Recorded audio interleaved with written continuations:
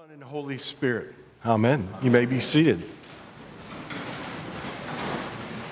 I kind of want to say happy Groundhog Day, even though it's not, because it kind of reminds me a little bit about Groundhog Day. And let me tell you a little bit. So there are certain days that I always remember, certain dates. And one of them is Groundhog Day, February the 2nd. It has a lot of meaning to me in my life.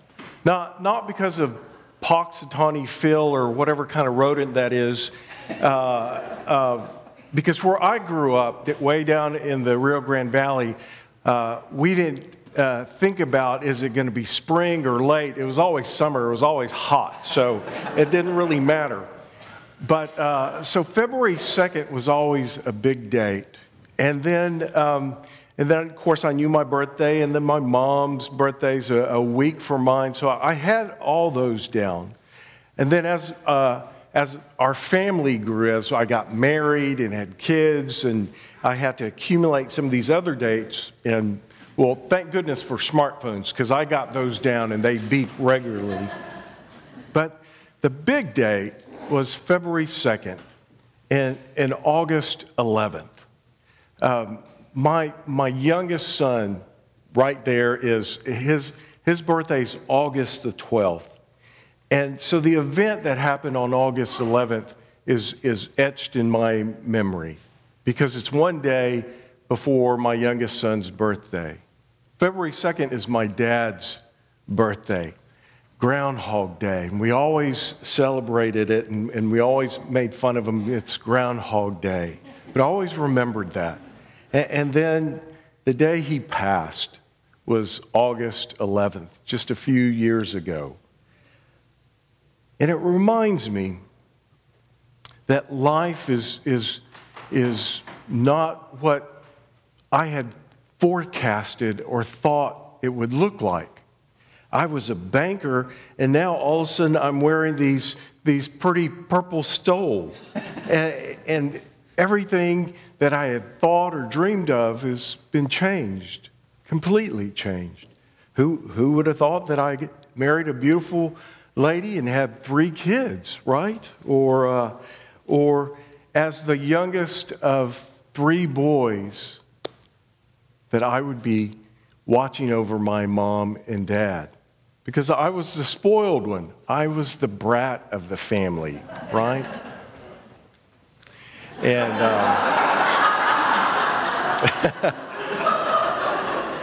if you had seen a picture of my dad when he was 3 years old, and you put him next to Samuel's 3-year-old picture, you have a spitting image of my dad as a 3-year-old. He looks like my dad. He acts like my dad. And the other part is that if you had my 3-year-old picture, you would say we all looked alike. We were triplets. Sam's a little stinker. I was a little stinker, and I'm assuming my dad was a little stinker. He carried all the characteristics of myself and my dad. And my other 2 have these characteristics that kind of come from me. The good part, the bad part, that's Susanna's family. So,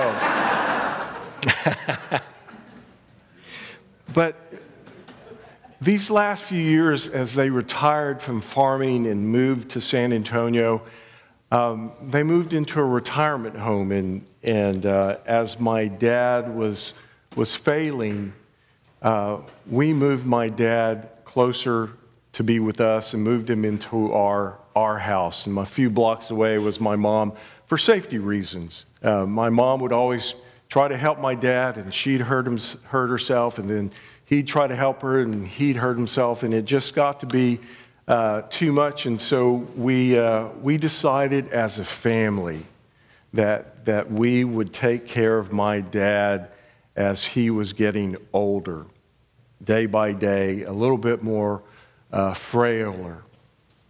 And I'm reminded about that on this Ash Wednesday, because Ash Wednesday reminds us, I believe, about our mortality, our brokenness, our sinfulness. Patrick and Justin will etch ashes upon your forehead. And they will say, remember, you are dust, and to dust you will return. They're basically saying, in a very subtle way, you are headed to death. You and I are headed to death.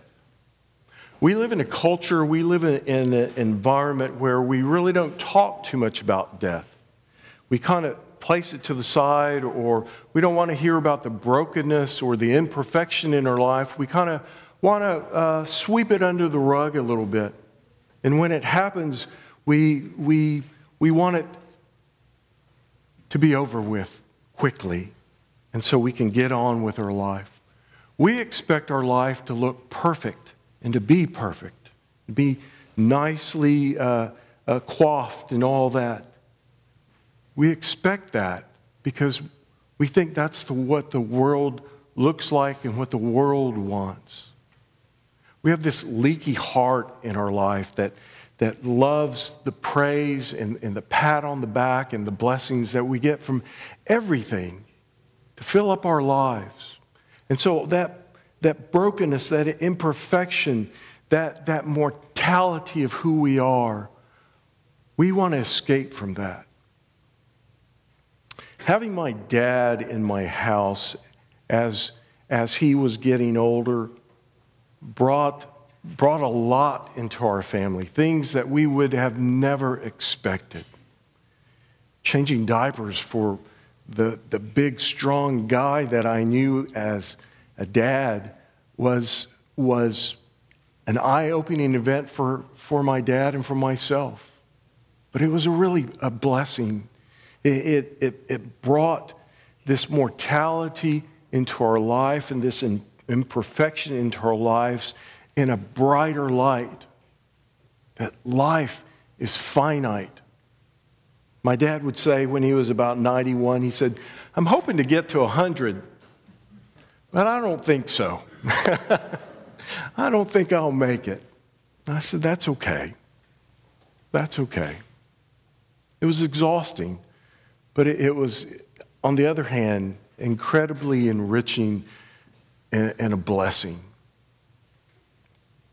And in it, I believe as our family, like the generations from the past that our families have all dealt with, that we deal with death in a way that's graceful, that's out in the open, and that we can see that there is a brokenness and imperfection, and that we are mortal beings.